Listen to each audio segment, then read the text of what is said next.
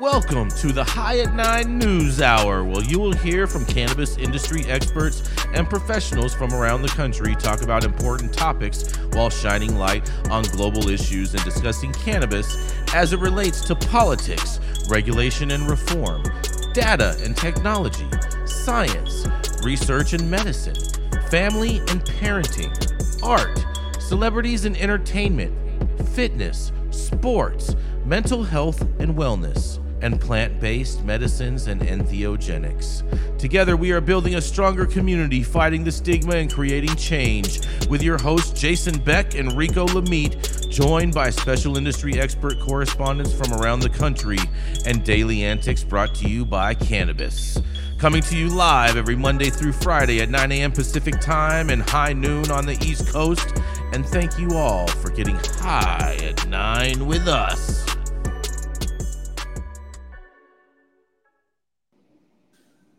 All right.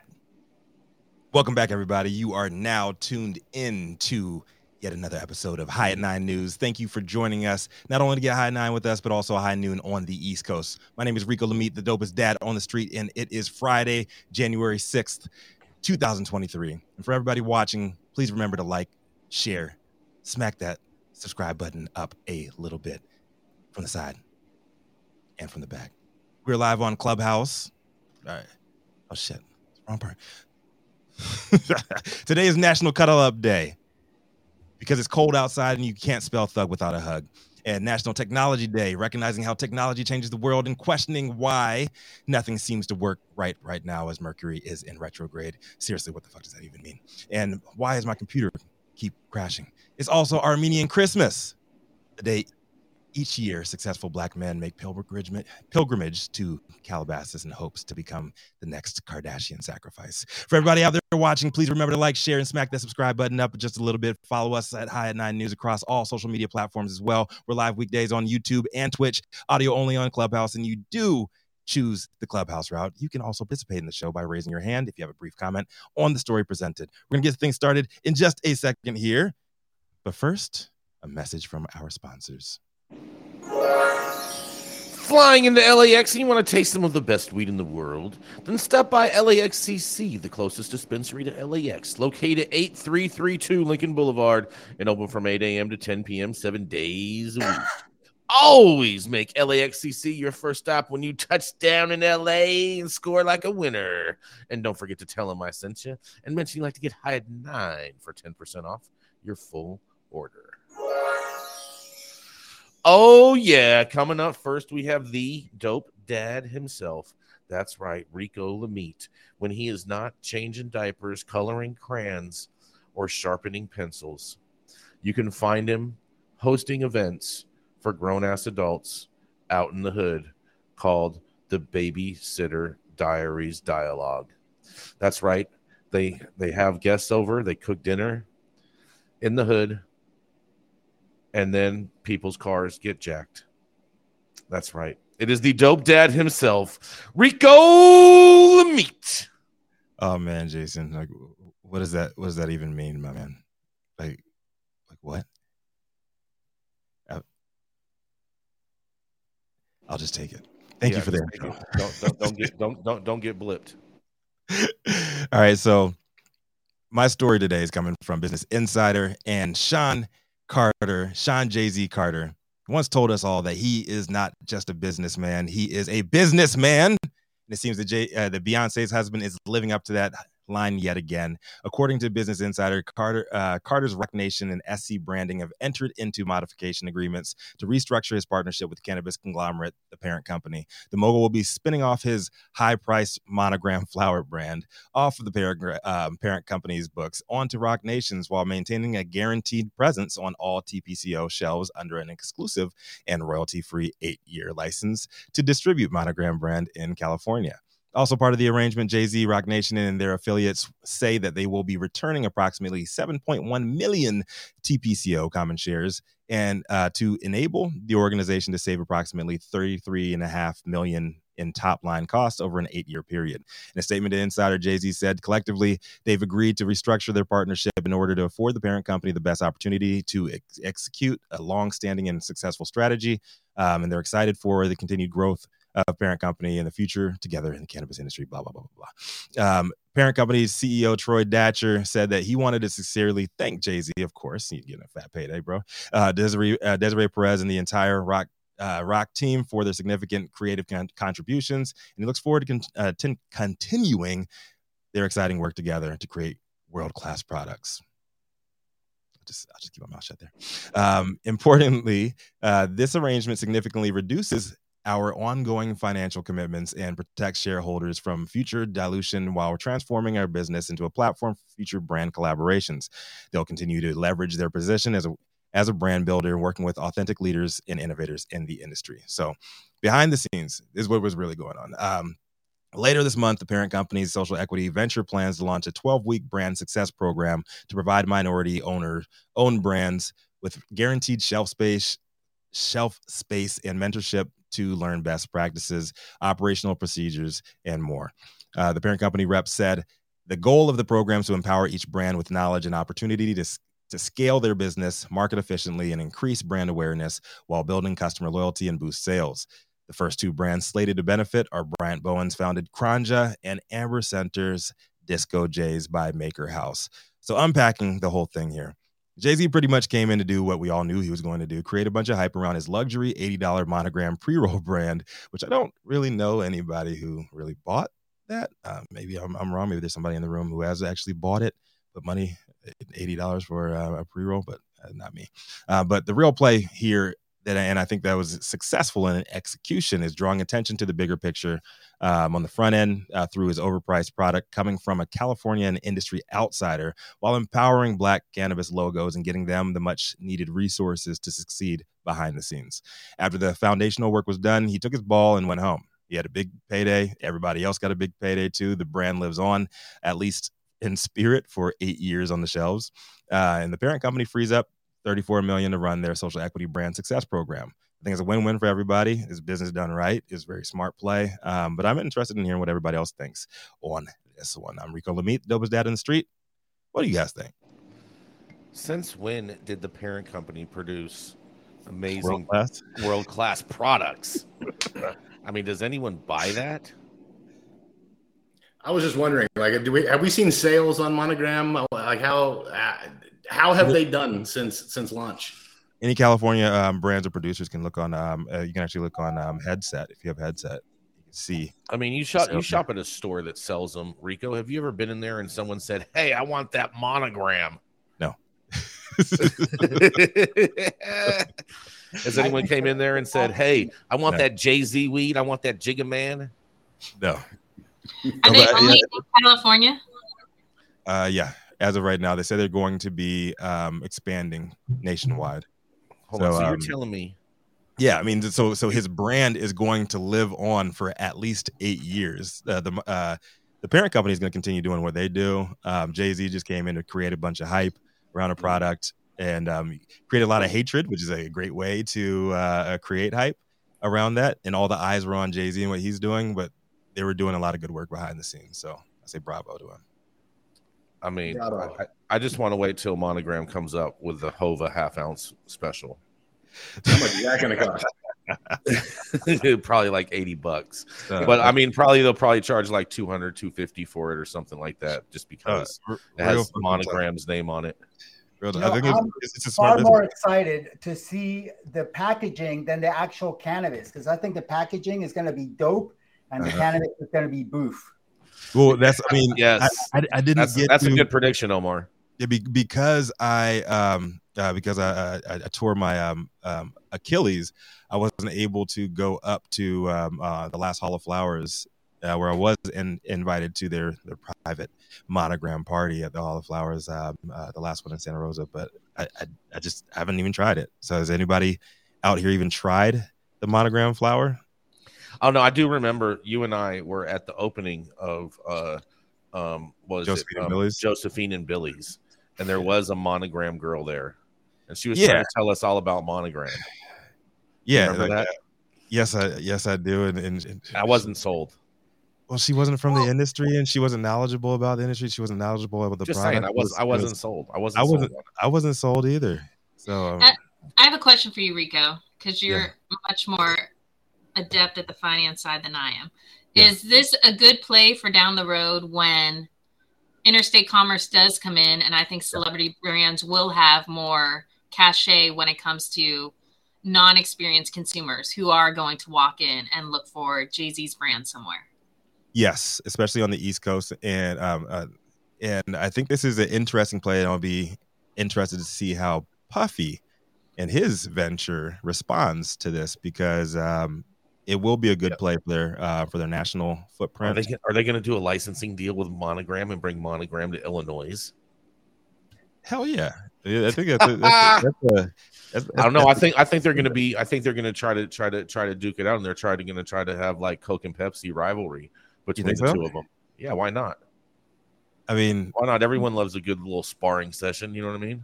We've been watching them on Twitter the last couple days. But we're about Black unity right now, man. So like we're about supporting each other's shit. Black unity. Hell yeah. Okay, that's a new concept. And I say that like even after I say like I have not bought his brand. I'd rather buy the Black brands that are established cannabis players. So big shout out to Amber Center, big win for her in this play, as well as Kranja, my man Mike G, the God. A big shout out to their brands, and they're doing a lot of work. But like I said, behind the scenes, I think it's a great play to get the resources needed to Black logos that are in the state of California, and hopefully they continue to do it nationwide. That $100 bill. $100 bill. Is that for a Monogram joint, or is that Gretchen's? This is for Gretchen. So Gretchen can go and buy some monograms. Yeah.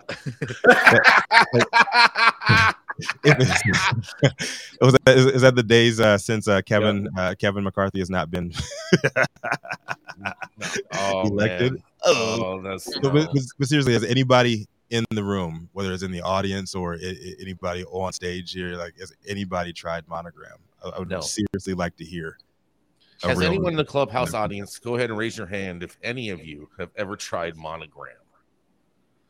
I'll tell you what. I think they're embarrassed if they bought it, but you could say a friend bought it. So I think Monogram would probably do better as a Delta 8 company. Oof. I don't know if that shot's fired or not. I mean, that was just friendly business advice. Yeah, friendly business advice. Monogram. All right. Yes. So let's keep it rolling here then. Let's roll, bro. Let's roll. Up next, you know who it is. It's the mink coat wearing, private jet hopping, Green Street dealing, longest continuously operating retailer in the game. No telling where he might pop up next. He's been spotted in Mar-a-Lago talking cannabis policy and Delta 8 deals with Delta 8 and Spice deals with former President Trump. Politicking out in Delta 8 with Trick and them, where they call him White Gucci. But this weekend, he's going to be out in West Hollywood again, doing things as the president should be doing, moving cannabis tourism forward. Come on stage next. You know who it is. Jason Beck, what do you have for us on this beautiful Friday morning? What you got, man? Oh, yeah. Good morning, Rico. Thank you so much for that amazing introduction. Hope everyone is ready, because you know what? It's finally Friday, everybody. It's been a long week. First work week of the new year, and you guys even got a day off in the beginning. So congratulations. You guys earned your first weekend. But coming up, we have the U.S. Virgin Islands is on the cusp of legalizing adult use marijuana. The U.S. Virgin Islands is on the verge of legalizing adult use marijuana shortly before the new year. A veto-proof majority of lawmakers in the U.S. territory voted to send the Virgin Islands Cannabis Act to the desk of Governor Albert Bryan. That's right. The governor expected to sign the bill into law, according to the Virgin Islands Consortium. The bill, for one, just here's a few bullet points. The bill legalizes cannabis for adults 21 and over, creates a regulated system for the cultivation, manufacture, and sale of cannabis for adult, medical, and sacramental use. Oh, look at that, sacramental use. Also allows members of religious organizations to grow up to 6 mature plants. That is definitely not enough. Companion legislation also expunges certain marijuana-related convictions. Senator Janelle Sorrow, the bill sponsor, said in a news release. Lawmakers did due diligence in the protecting of the masses and the best interests of our residents by ensuring that locals and minorities are not locked out of the industry and have an opportunity to participate in its economic potential, Soros stated, adding that the bill will create an industry that is inclusive and diverse, but most importantly, safe. Roughly 106,000 people live in the U.S. Virgin Islands, located off the coast of Puerto Rico, where medical cannabis is legal and possession of up to 1 ounce is decriminalized. Well, I'll tell you what, congratulations, Virgin Islands.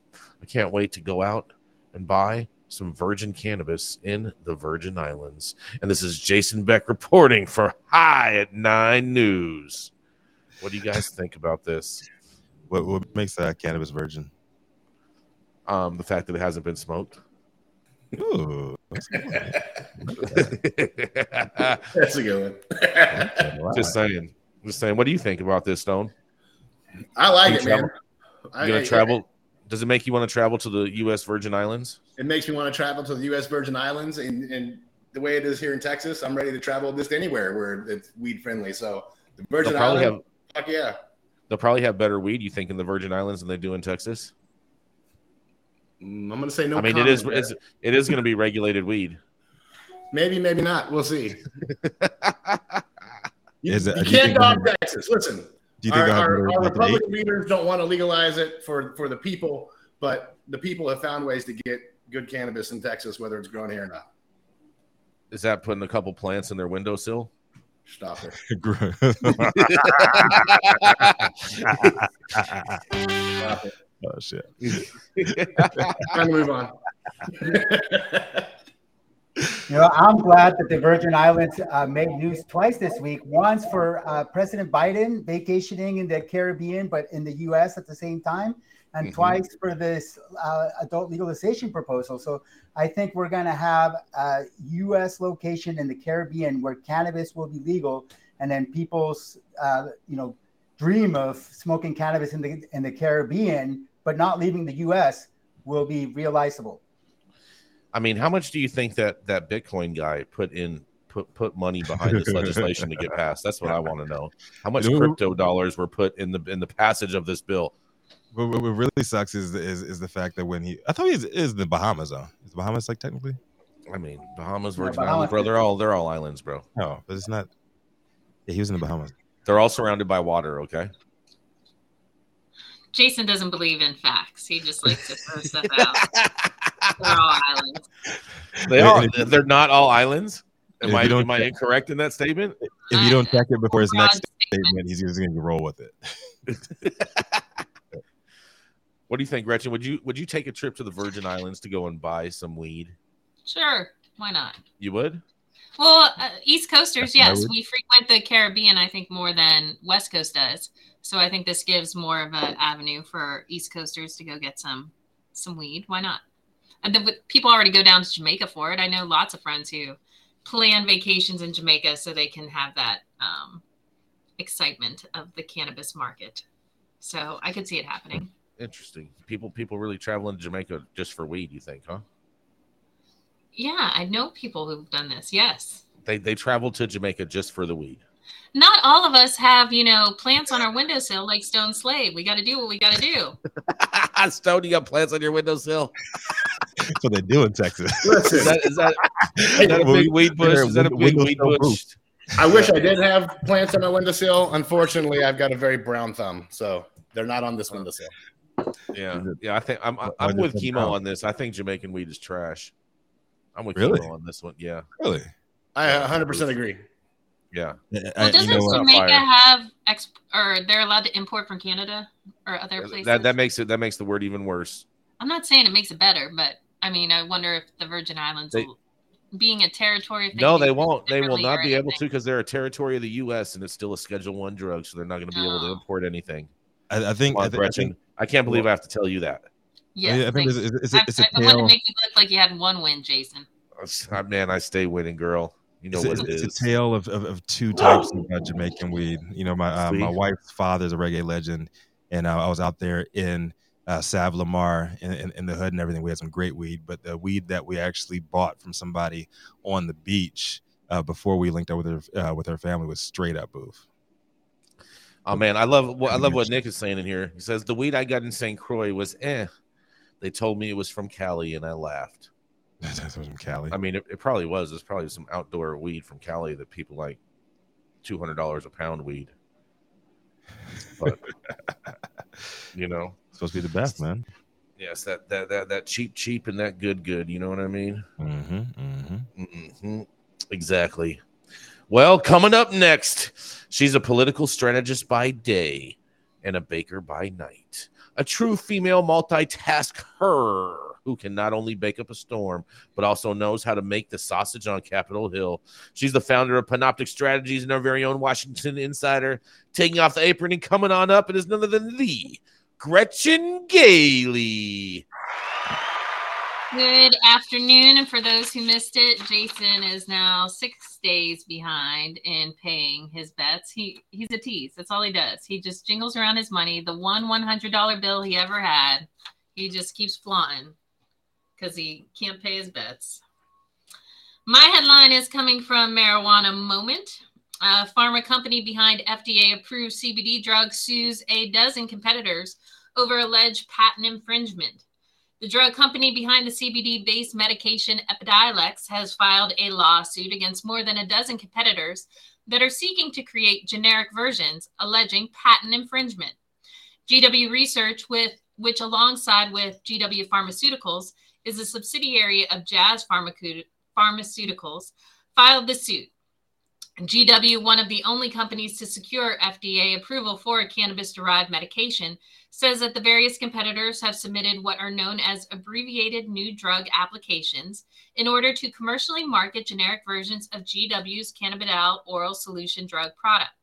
The lawsuit filed in the U.S. District Court for the District of New Jersey on Tuesday says the attempts to develop and market those generics is happening prior to the expiration of one or more of GW's patents.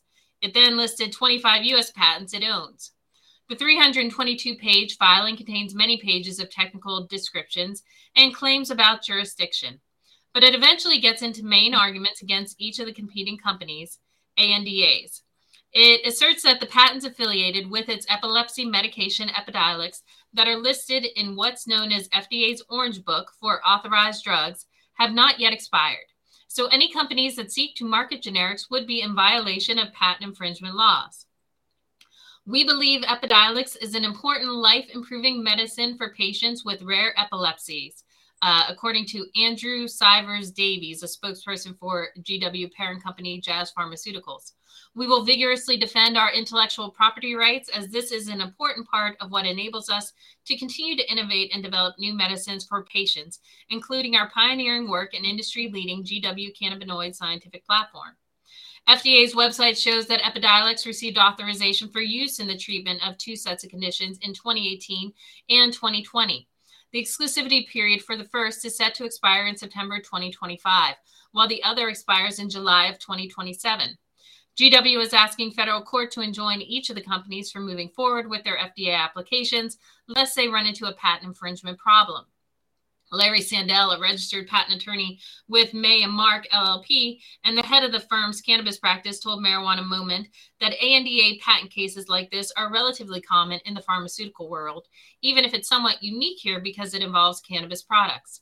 Sandell, whose firm is not involved in the GW dispute, said that in some cases, such litigation can be in the best interest of all parties, as it would prove costly for generic competitors to expend resources to manufacture and market drugs that may ultimately be found to infringe valid pharmaceutical patents.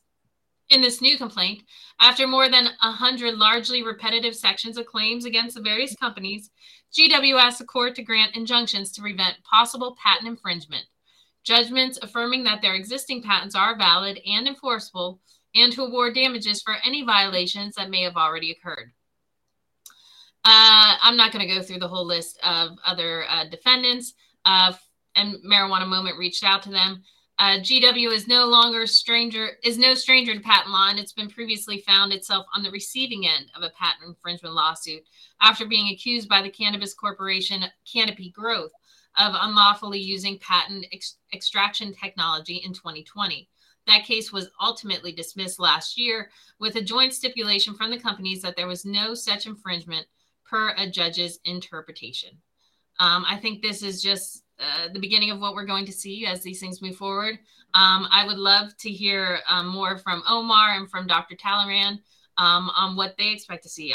I would think it would be hard to patent this kind of technology, and I don't know how you win these cases. I mean, frankly, when it comes to the plant, I don't know, Dr. Talleyrand, if someone could get away by citing different strains or different ways to try and get around these sort of things. Is that a possibility?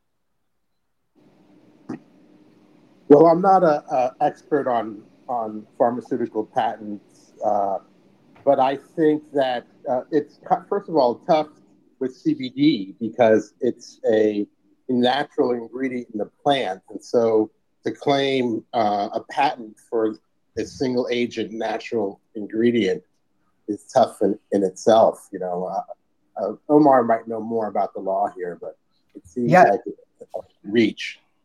I think the problem is that the U.S. Patent and Trademark Office, they have patent agents who review these patent applications, and they are not well versed in the art and science of cannabis. They don't understand the prior art in the field. So any patent application that comes their way, to them, it's all totally new. And since they have no frame of reference because they don't understand the prior art, they're granting overbroad patents that should never be granted in the first place.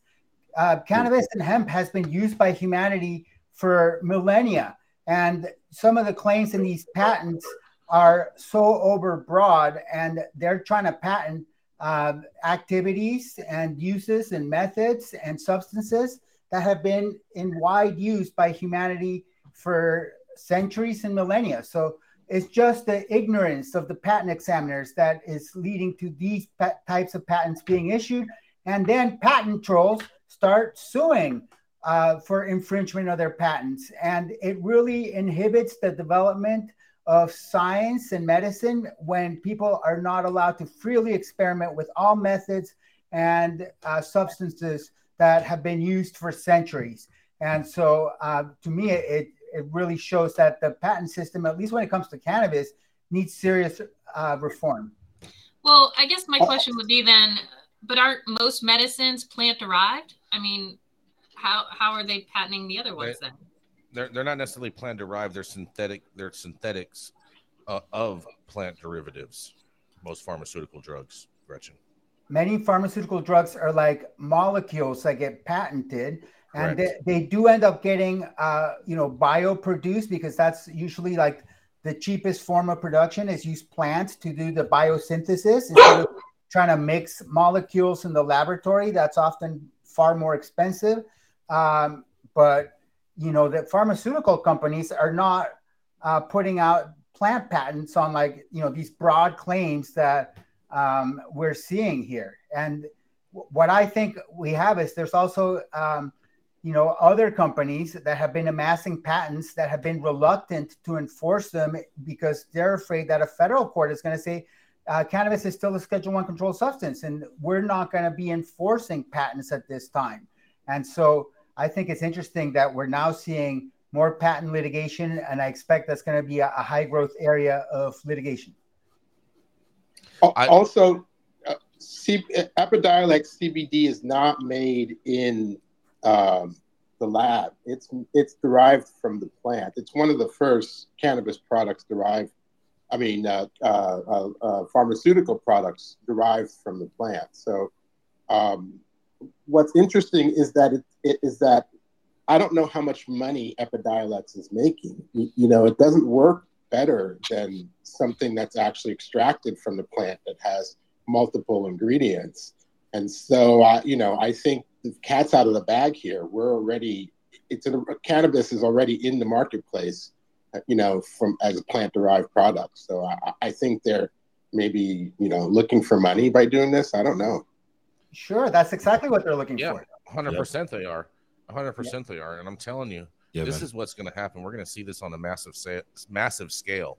If, for any reason, Joe Biden schedules cannabis, if they lower the schedule to any of those numbers, this is going to happen to every single cannabis company in America. This is going to be the Monsantoing of the marijuana industry. Exactly. Exactly right. Mm-hmm. So, Omar, do you think GW has a case? I haven't really looked at the specific claims. I gotta do further review. Dr. Talleyrand, that's a no on your side. Did I see a head shake? I don't think they have a case. I think they're well, again, I'm not a lawyer, so what do I know? I think they got a case. I think they got a case because they have drug preclusion on CBD for Epidiolex and Sativex. So therefore, you can't sell anything with CBD in it without their approval. Jeez. Without it, really FDA capitalism. Man. That's what I'm saying. Without FDA approval. So therefore, any of these products, all this snake oil out there, all this CBD snake oil out there, is all illicit product. My question is, Jason, before you get into the snake oil, so you're saying if a completely different drug is developed using CBD, a totally different recipe with everything else they put in there, you honestly think that they would? Yes. You're out of your mind. That's not how patents work. It depends on how broad. Hold on. It may not be how the patent works, but it's how drug preclusion works. And the FDA already has drug preclusion on CBD because they regulate everything by the molecule. So yes, this 100% would happen with anything. Yes, and technically it's federally illegal under the FDA because of drug preclusion. But so it's all cannabis federally illegal because of this CSA. It doesn't stop anybody. Exactly. That you're as clear as mud, Jason. I don't know what the hell you're talking about. I'm as clear as mud. You just can't handle it when I'm right, can you, Gretchen? It's all right. It's all right. I love it. Omar completely contradicts you, and you're like, exactly. And I'm like, what? We're gonna pay a quick bill. We'll be right back. Yes. At True Classic OG, we live by one motto: stay true. We stay true to our legacy cut of True OG that's always fresh, piney, gassy, and delicious. We represent the spirit and hustle and diversity of our great city of Angels, and we stay true to the spirit of this plant, doing everything in-house to ensure that you get the highest quality and consistency with every batch. And that's what made us LA's favorite OG. True Classic OG. Stay true, Los Angeles.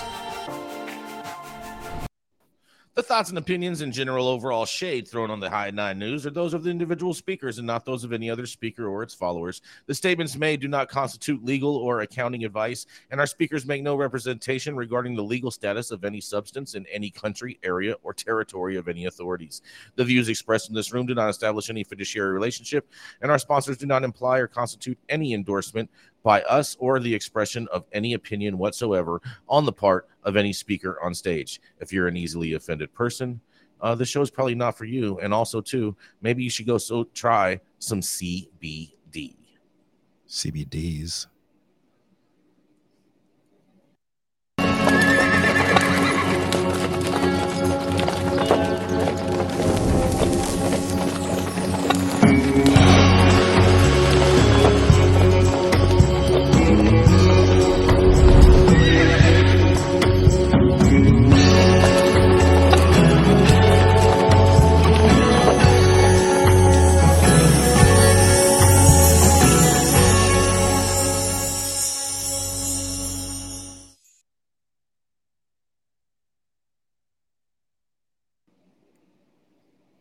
That ad gives me so much inspiration. Bro, this is going to be fire, bro. Dude, hell yeah. Up next, we've got the truest OG industry doctor in the game with a proven track record for years of serving up daily doses of compassion to the people, for the people, from the people. He's the founder of Medican and co-founder of CESC, a nonprofit cannabis research organization, seriously doing some great work educating the people and providing data-backed research that everybody should check out. Please do. He's doing some fantastic shit out there. Dr. Jean Talleyrand, what do you have for us on this beautiful Wolf Moon Friday morning? Full moon, yeah. Happy Friday, everyone. Thanks, Rico. So my headline today is from MJ Biz Daily. Colombian government-funded health insurance now covers medical cannabis. A late 2020 move by Colombia's health ministry resulted in increased government health insurance coverage of certain medical procedures and medications, including prescribed medical cannabis. Chiron Life Services, in a Thursday press release, says that it will immediately start filling backlog orders of insurance-covered medical cannabis prescriptions in Colombia. According to Chiron CEO Alvaro Torres, the new government is fully committed to the use of medical cannabis as a covered treatment under the Colombian health system. The new government has included plant-based medical cannabis in the list of mandatory insurance-covered medications starting January 1st, 2023. Chiron is a Toronto-based global medical cannabis company with core operations in Latin America and Europe, including Colombia, Germany, the United Kingdom, Switzerland, Peru, and Brazil. Resolution 2808 was signed by the Ministry of Health on December 30th, 2022, as a revision to a previous law. This revision was necessary to remove unintended ambiguities that had arisen about whether plant-based preparations from cannabis were included in the insurance coverage. This is now, once and for all, clearly confirmed. The new government is fully committed with the use of medical cannabis as a covered treatment under the Colombian health system. The Colombian health system is one of the world's best. The World Health Organization ranks it as the 22nd most efficient in the world, above Canada, the United States, and Australia. Healthcare in Colombia is very affordable. About 20% of government spending is directed towards healthcare. This level of investment has made on-the-ground costs for patients accessible. There's a three-tiered payment under the public health system. Co-payments are approximately $1, $4.25, and $11.15 for lab tests, diagnostic imaging, specialist visits, and medications. The premium cost for health insurance in Colombia is about 12% of declared personal income without an age limit cap. If you're employed, your employer is required to pay 2/3 of the premium. Zerenia, Chiron's wholly owned medical cannabis clinic network, has entered into a contract with the largest government-owned insurance company in the city of Bogota to provide integrative health services and pharmacotherapeutic treatment with medical cannabis. Zerenia has a patient base of about 25,000, and the insurance company covers about 12 million individuals. This has been a dream of mine since 1998. I thought it might happen in the United States, but to see it first occur in Colombia is unreal. Of course, I have a lot of questions. How will plants be characterized and categorized? Without traditional clinical evidence, how can cannabis be prescribed? But most importantly, I see Colombia physician-guided and documented trial and error practices contributing to the clinical evidence necessary for individuals using cannabis. This is Dr. Jean Talleyrand reporting for Hyatt 9. What do you think? Can insurance pay for cannabis in the U.S.? Hell yes, they should. And it should. Hell Without yeah. a doubt. Goes to Colombia. Fantastic news, Dr. Talleyrand. I thought it was great news. But remember, I'm talking about medical cannabis, not adult use, recreational, whatever you want. It's all the same thing. That's like saying the difference between hemp and weed. That means, yeah, because you can pay for it with a copay. And you can go get your Jay-Z monogram for $10. Subsidized, bro. That's right. I don't know if Jay-Z would be on the medical formulary, but maybe something better would. I mean, but so the doctor, correct me if I'm wrong, but they sell flour in Colombia, and so therefore you're saying that the flour would be sold under insurance, could be sold under insurance. That's kind of weird. It's kind of weird though, because I mean, that's like, because it's carcinogens, right? Like if you're smoking the shit, like that's not healthy, so it's technically not medicine. Like can cigarettes or can big tobacco make a case for like, oh yeah, it's relieving stress? This is medicine too. Well, I have a good friend who has a French health insurance, and they pay him money every month to vape instead of smoking. I mean, they look at it as cessation. And so he gets a benefit from his insurance company. How much does he get? I think it's like $70 or something. 70 euros. $70 to vape. Oh, Is that a week, a month, a year? It's a month, per month. A month, $70 a month. Vape. Yeah, 70 from euros the French a month. government to not smoke, at least not smoke cigarettes. So I don't see why it's such an issue. And there are some insurance companies in the U.S. I'm not saying that they provide blanket coverage, but you can make a case to your insurance company for certain things, and they will work with some people. I'm not saying truly this is something that should be done everywhere. I would love to see this. I'm so happy that Colombia is doing this. We have seen a lot of great research and things coming out of Colombia. So this just makes sense. And I hope to see other countries follow their lead. I mean, I wonder what insurance company covers Colombia. That's what I want to know. It's a government-owned insurance company. It's a government-owned insurance company. Yeah, there's no insurance industry except for in the U.S., man. Like to the extent like where they just like fuck everybody over and just leave you out to dry. That's American. I want to go to Colombia because I want to know if subsidized weed tastes better. Maybe better than Monogram. I don't know. I mean, I could probably find some Delta 8 that's better than Monogram. I smell a segment coming on. I'm gonna ask Stone Slade to source us some Delta 8 that's better than Monogram. No, sir. I don't touch it. I'm not gonna do that for you. Is Windowsill Booth better than Monogram? Oh man, you guys don't hate me, Jay-Z. Please don't. That might be a sponsor. Don't piss off Jay-Z. Yeah, the Hove. Yeah, rocking. All right, let's keep it rolling, man. Mm-hmm. That's you, Jay. Oh, is it me? Oh my fucking god! I'm so sorry. It's Mercury and Gatorade, bro. The planet Mercury and Gatorade. Oh, that's a Mercury and Gatorade. Oh, electrolytes and shit, you know? Yes. Coming up next, he's the founder of the cannabis law firm with offices in California and New York, director of the National Cannabis Industry Association, legal publisher, and an author whose 2022 California cannabis laws and regulations were just released last year. He's also a ganjier, and for those of you that don't know, a ganjier claims to be a sommelier for cannabis. That's right. And also to watch out because he is a purple belt in high style Brazilian jiu-jitsu. And when he's talking about high style, he's not talking about kicks. He's talking about his weed. That's right. It is Omar Figueroa.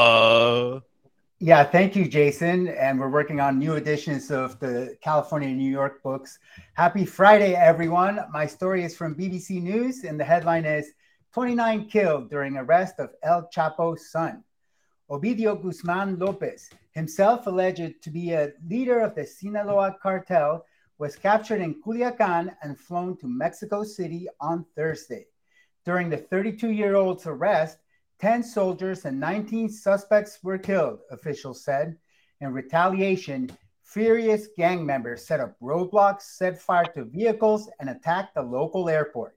A further 35 military personnel were injured and 21 gunmen were arrested. Defense Minister Luis Crescencio Sandoval told a press conference on Friday. Guzman Lopez, nicknamed the Mouse, is accused of leading a faction of his father's notorious Sinaloa cartel. It is one of the largest drug trafficking organizations in the world. His father, Joaquin El Chapo Guzman, is serving a life sentence in the U.S. after being found guilty in 2019 of drug trafficking and money laundering. His trial revealed some of the brutal details of how Mexico's drug cartels operate. The 6-month surveillance operation to capture Mr. Guzman Lopez had the support of United States officials, Mr. Sandoval said. In December, the U.S. put out a reward of $5 million for information leading to his arrest or conviction, as well as that of 3 of his brothers, who are also thought to have kept their positions of command in the group. The operation, which began at dawn in Culiacan, in Sinaloa State, northwest Mexico, sparked a wave of violence from armed cartel members.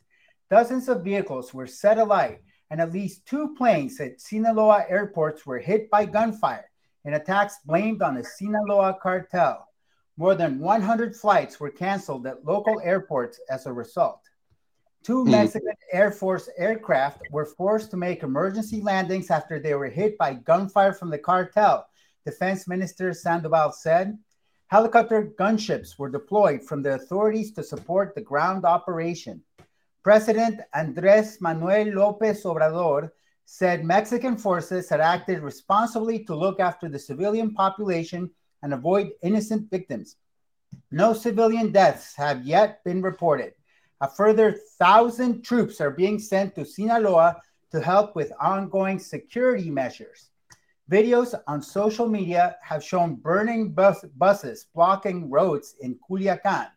The fuselage of a plane scheduled to fly from Culiacán to Mexico City was hit by gunfire on Thursday morning as it was preparing for takeoff, Mexican airline Aeroméxico said. No customers or employees had been harmed, it said. A video posted on social media appears to show passengers crouching and cowering in their seats. As we were accelerating for takeoff, we heard gunshots very close to the plane, and that's when we all threw ourselves to the floor. One of the passengers, David Telles, told Reuters news agency. An Air Force plane was also hit in Culiacán, Mexico's civil aviation agency said. U.S. President Joe Biden is due to visit Mexico for a North American Leaders Summit next week. He will now arrive on Sunday, a day earlier than previously expected, according to a tweet by Mexico's Foreign Minister Marcelo Ebrard. No reason was given for why he was arriving early. There were blockades in different parts of the city, and residents were urged to stay at home. Many shops were also looted, and gunfire exchanges took place between security forces and gang members. All schools across the whole state of Sinaloa were closed on Friday, the local government body overseeing education said. Mexican security forces had previously arrested Guzman Lopez in 2019, but released him to avoid the threat of violence from his supporters. The U.S. State Department says he and his brother, Joaquin, are currently overseeing approximately 11 methamphetamine labs in the state of Sinaloa, producing an estimated 3,000 to 5,000 pounds of the drug per month. They have also said that information indicates Mr. Guzman Lopez ordered the murders of informants, a drug trafficker, and a popular Mexican singer who refused to sing at his wedding. You know, my take is that BCC forgot to mention that Mr. Guzman Lopez was also an aspiring cannabis mogul, one of 3 of El Chapo's sons, known as Los Chapitos, or the Juniors, who recently made headlines for their plans to take over the world of cannabis. I remember a story I covered a few weeks ago where a Sinaloa cartel commander who acts as a link between Los Chapitos and Culiacan's marijuana producers said, "The Juniors are a different litter. They are educated. They want to live well and stop being a target for the government. So weed could be their option to go out of the illegal trade and become successful businessmen in Mexico and leave all the crime behind." Looks like the weed baron option will no longer be an option for this Chapito. I wonder how this will impact the Chapitos' plan for global domination of the weed market. This is Omar Figueroa, lawyer, publisher, and Ganjier instructor, reporting from Sonoma County, the traditional territory of the Pomo, Miwok, and Wapo nations, for High at 9, high noon Eastern. I wonder if there'll be. I wonder if safe banking would solve this problem, Jason. I mean, did you see the video though? I mean, they were firing some serious artillery, man. It looked like a G.I. Joe laser gun out there from that helicopter. Yeah, it's war.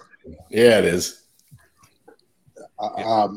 It's amazing that this is happening. This is payback, I guess, for years ago when they tried to get him earlier, right? So it's the war continued.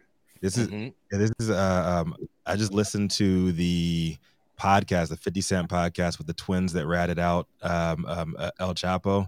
That whole the whole story is crazy. It's fucking nuts. Right? One guy they called him Rambo. He would walk up in there, go up in the rooms like nothing, with his big ass guns, just like chopping up motherfuckers. It's crazy, man. I could not imagine to have been in the middle of that, like, at all. I mean, I just wonder what I wonder if some of this was sparked because of the article that we covered a couple of weeks ago in regards to them wanting to come and take over the cannabis industry. And I also wonder, Rico, what's going to happen when they have to go for the background check and get a live scan, if they would actually pass and hold the license. This could be the end to the cartel, guys. I mean, this is government versus cartel, and last time cartel won, so this could be the end for the cartel. I don't see how it's even close to possibly being the end of the cartel. I mean, there's two other brothers at large. They're going to be running the show. I mean, I don't think it's really going to like stop anything that they got. Like, one sacrificial lamb, probably like the most egregious one, got thrown to the wolves as an offering and a distraction, probably. You know, I think there was like, in Mexico, they call like an outburst, like when they start like burning, you know, when a kid starts like kicking on the floor, a berrinche, and the cartel threw a huge berrinche in the city of Culiacan and basically turned it into, you know, a martial law. Like, everybody has to stay home. All the residents have to stay home. Everybody's on lockdown until the cartel is gone. You know, that is not good for business. It's not good for anybody. And so to me, it seems like the cartel will be incentivized to make their peace now that one of their brothers has been gone. Their dad is in the Supermax. I think the dad's wife is doing 3 years right now, and she cooperated against him, so she can't go back to Mexico ever. But it's a huge mess, and I think the only solution is to decriminalize drugs, and prohibition creates crime. Yeah, I think this is the sad part about capitalism is everybody has their price. And everybody has their price, and you offer the officials, whether they're cops, whether they're government agents on either side of the border, like, they're gonna take that money, man. They're gonna take that money. They're gonna look the other way, and you know what? That's how you get generational wealth. That's how generational wealth. I mean, so how long in Mexico, because the cops are so poorly paid? Like, at least here in the United States, cops like get all sorts of benefits, and they get overtime, they get cushy requirements. They could lose their pension. They get pensions, That. In Mexico, they're like paid like next to nothing, and so the only way they can make the rent and pay their families is by taking bribes, mordidas. It's just part of the culture. Mordidas, huh? I'm liking little bites. Yeah, little bite. I'm not mad at that. One more story, Dida. For Dida. Man, I got so many questions. Thank you so much, Omar. Man, very, very interesting. Thank you for covering that one, Omar. That was a really good one. I can't wait to see what happens next. Do you think they're going to hold him? Do you think they're going to keep him? Like I'm pretty sure he's going to escape like within a week, right? If he's not in a Supermax, dude, like he's gonna get paid off by somebody. Or you know, they could have only just arrested his body double, possibly too. That's what I'm thinking. Body double. Yeah, body double. Well, that's how they got the twins out. That's how they got the twins out. They just gave them somebody else. Oh yeah, these are the guys. Like no, the twins were really quadruplets. Quintuplets. So, up next, and bringing us home in an industry full of negativity, littered with folks on both sides of the aisle, aiming lower and lower. This dope dad from the great purple state of Texas decided he'd be hitting the high road and just say no to local Delta 8 dab sessions. He's the host and co-creator of a new show with the same damn name. So y'all better check that thing on out. Is Stone Slade bringing us home? What you got for us today, brother? Thank you, brother. Thank you, Rico. Man, it's good to be back. I've been gone for a little while. Today, my story comes out of the Miami Herald. Folks, as we all know in this space, the trap is alive and well, but not just on the streets across the country, also behind bars. It was found that inmates in Tampa, Florida's Falkenberg Road Jail have been buying individually packed cannabis-laced perishables, a.k.a. pot brownies, from someone in jail. Now, these space cakes weren't being snuck in during an inmate's conjugal visit. No, these are making their way into the joint by way of Florida Deputy Sheriff Terry Bradford. Hillsborough County Sheriff, sporting the very cannabis-esque name Chad Chronister, said investigators found more than a pound of cannabis-laced brownies at the Falcon Road Jail in Tampa. A source had tipped the jail intelligence squad on January 3rd that a deputy was selling drug-laced edibles to inmates for profit and that he himself had an order coming in the next day. When 25-year-old Bradford walked into work on January 4th, officials located over a pound of cannabis-laced brownies in his lunchbox. Sheriff Cronmeister went on to say, "We have zero tolerance for any type of corruption by any of our employees. Bradford betrayed the trust of the agency and our community strictly for greed." They say that Bradford used Cash App to collect money from inmates, and while an exact figure isn't known, they believe that he made thousands of dollars in profits. Bradford, who had been working for the Hillsborough County Sheriff Department for about a year and a half, was fired during the investigation and is facing multiple charges, including introduction of contraband to a detention facility and possession of a controlled substance. The Falkenberg Road Jail is one of the largest direct supervision facilities in the country, with a capacity of 3,300 prisoners sitting on about 142 acres. Sheriff Chronister said that the investigation is still in the early stages. They're unsure right now if other deputies may be involved. He noted that it's likely that the inmates involved would receive additional charges, but it's unknown at this time exactly who was involved. I'm a little torn on this one. Police officer capitalizing on cannabis while our brothers and sisters sit in jail kind of bugs the shit out of me. However, on the flip side, knowing how incredibly boring jail is, I would be stoked as an inmate that I had access to cannabis. Sorry, lost my train of thought there. I'm guessing that the snitch that gave up Officer Bradford had a falling out of some kind with the deputy. Otherwise, why ruin a good thing for your fellow inmates? At the Falcon Road Jail, inmates have a number of activities and classes available to pass the time. Educational and vocational programs like culinary arts, sewing, GED, domestic violence, as well as substance abuse. So by a good thing, I mean, I just can't imagine allowing cannabis consumption in jail as a bad thing, because in my mind, I just see a calmer, more compliant population of people, a happier population of people. And if prisons were to embrace the power of the plant, it could also help treat the inmates that suffer from mental illness and substance abuse. However, I'm not going to hold my breath for that. I know that before that can happen in any official capacity, that we can't have our brothers and sisters sitting in jail for nonviolent cannabis convictions. Love to hear what you guys think. Is former Deputy Bradford the fried piper of the pen, making a bad situation a little better, or just another cop thinking he's above the law, profiting off of the prisoners? I'm Stone Slade reporting for the High at 9 News. Rico, were we able to get our friend Anthony from 40 Tons to comment on this one? I believe so. We got guest. Yes, we do have Anthony, but I want to know how many items was a brownie? How many? I really want to know how many items was a brownie? Like how many soups? How many soups for a brownie? Right. I mean, I thought that the funniest thing about this shit was they said his name, a few $1,000. Hold on. What about his name? His name. This is the most ironic part of it all. Cronmeister. Chad Chronister. That's the sheriff. That's the sheriff that arrested the sheriff or whatever. Chad Chronister, bro. Like you can't make this shit up, bro. This is amazing. I love that he went the extra mile to actually bake brownies instead of just selling flour. That's what I'm saying. I bet you they were all made with trim. Well, I listened to the whole. I don't know if Anthony's on yet. If he's on, we can bring him on. I'm on. He's with us. He's with us. We do have Anthony from 40 Tons with us. There he is. I'll bet you he probably had an inmate cook it in the prison kitchen. You think so? Bro, you think he had? No, I don't think he had it. He was making it in the prison kitchen. Yeah. No way. Well, they said, stinks, bro. That shit is loud, bro. When you cooking. He was bringing it in his lunchbox, and the article even said that that Sheriff Cronmeister was coming up with other ideas to feed the officers so they wouldn't have to bring their lunch, but he couldn't actually stop them from bringing in their lunch boxes. Yeah, if you watch like a press conference, it was hilarious, and it was like we can't stop the people from bringing their own food in there. So, I don't know how we're going to stop this. I'll bet you it said quote other contraband items, right? So I'll bet you he was probably bringing in cell phones and other shit that probably got him hot. So what you're saying, Anthony, is if you would have just stick to just baking brownies, he would be scot-free right now. Probably. So Anthony, is this common practice? I want that case. What's the question?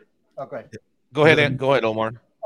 Where somebody had their brownies seized, but they never admitted that they were pop brownies. They just said they're brownies. They're brownies. So the cops try to test it, and the group just clogged up their lab equipment. They're not able to get a good reading on whether it contained THC. And so unless the people cop to it, it's really difficult when it comes to edibles to prove that it's cannabis, as long as there's no little bits and particles of cannabis. If people are just sticking it in the brownie. I was literally going to say something along those lines. Like I bet you it wasn't the weed, because there's absolutely no way for them to test that and to know that. Yeah. And if people are getting high back in their dorms, I mean, they could get high from anything, right? So there's no way to prove that. I bet you it was the other contraband items that got caught, and so they had physical evidence of, let's say a cell phone, and then they jammed the people up, and then they admitted that's what it was. I smell a snitch. Real quick, I smell a snitch. We're at the top of the hour, but I just one quick question for you, Anthony. Is this common practice to have, the officers that are supposed to be guarding the prison? Is it common practice, because you did a fair share of time? Is it common practice to have them smuggle actual drugs like this in there? Is it usually coming from visits from other people? What's the deal there? Well, allegedly, I have no idea what the answer to that is. But I've heard from people, but from personal experience, I absolutely have zero idea and don't know nothing, and probably wouldn't ever be able to answer that question for you. But I've read that's where those two places take place, right? So that's really the only two places that they can actually come in. You know what I mean? It really breaks down to the type of security that a facility, like if you're in a minimum security or a maximum security. Right. Because I know I've been in a minimum security, and you could just have anyone just pull up and just throw a pillow sack full of contraband over the fence, and you just run and grab it, and all of a sudden everybody's eating for a couple weeks. But in a maximum security facility, it's definitely a lot's coming from the guards. Most prisons, even minimum securities, unless it's like a super minimum, like a camp, but fire camp, like fire camp or something like that. But most prisons have a double fence, so that you can drive between fence number 1 and fence number 2, and so it'd be difficult to do that unless you're in like what you said, one of those places. But I mean, dude, where there's a will, there's a way. I mean, people smuggle shit in through the garbage cans and the garbage people they have, or the laundry vendor that brings in all the towels and sheets to get it there. I mean, it's ingenuity, so right? So are we willing to assume that none of these brownies were keistered? I'll bet you that. Well, here's the thing. Upon entering of the location, they probably were not. But going from unit to unit, they very well could have been. Huh? We need to get cannabis on the prison medical formulary. This is ridiculous. I'm with that. I think it definitely would help with stress with inmates, and it would probably lead to a lot less violence against the correctional officers overall. Perhaps not in the smoking format, but in maybe the pill format. Let them smoke some weed. Who cares? Let them smoke some weed. Whatever. They're in jail. They're smoking cigarettes. You're in mostly cement building. But the problem is not the smoking. The problem is the fire. I mean, that's what I'm saying. Giving access to fire to an inmate is not. Maybe we should give them some windowsill booth, and then nobody will get. Dude, I was in jail one time, and there was this guy, super redneck jail, and literally burnt out 3 light sockets trying to get a light for a cigarette. I was literally just gonna say that's how I used to light our shit, and we would blow the circuit breaker in the whole damn all the time place. Yep, exactly. Now you can't charge anything.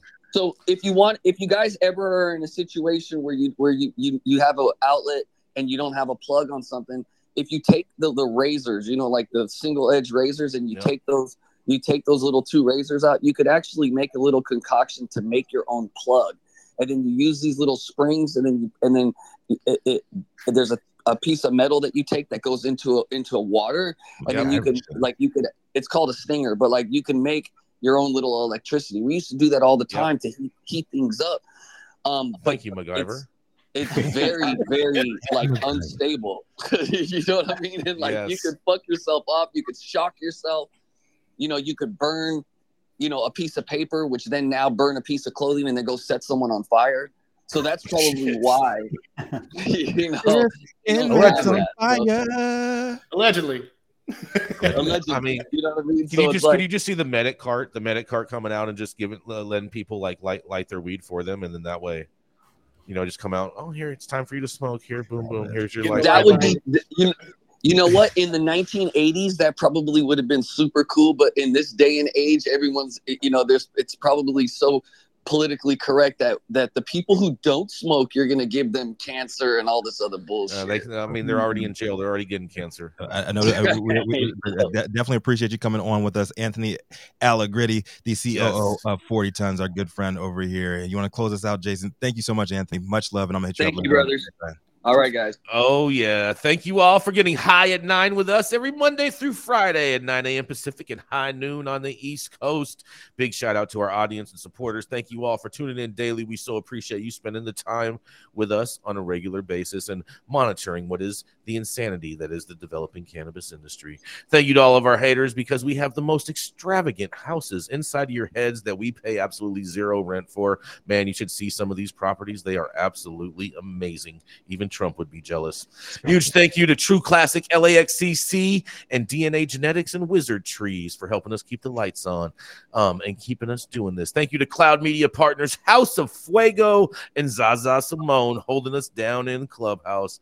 That's right. And thank you all for helping us create this safe space in the multiverse. And thank you all for tuning in and getting high at 9 with us. It's America's #1 daily cannabis news show. Oh, yeah. We love you.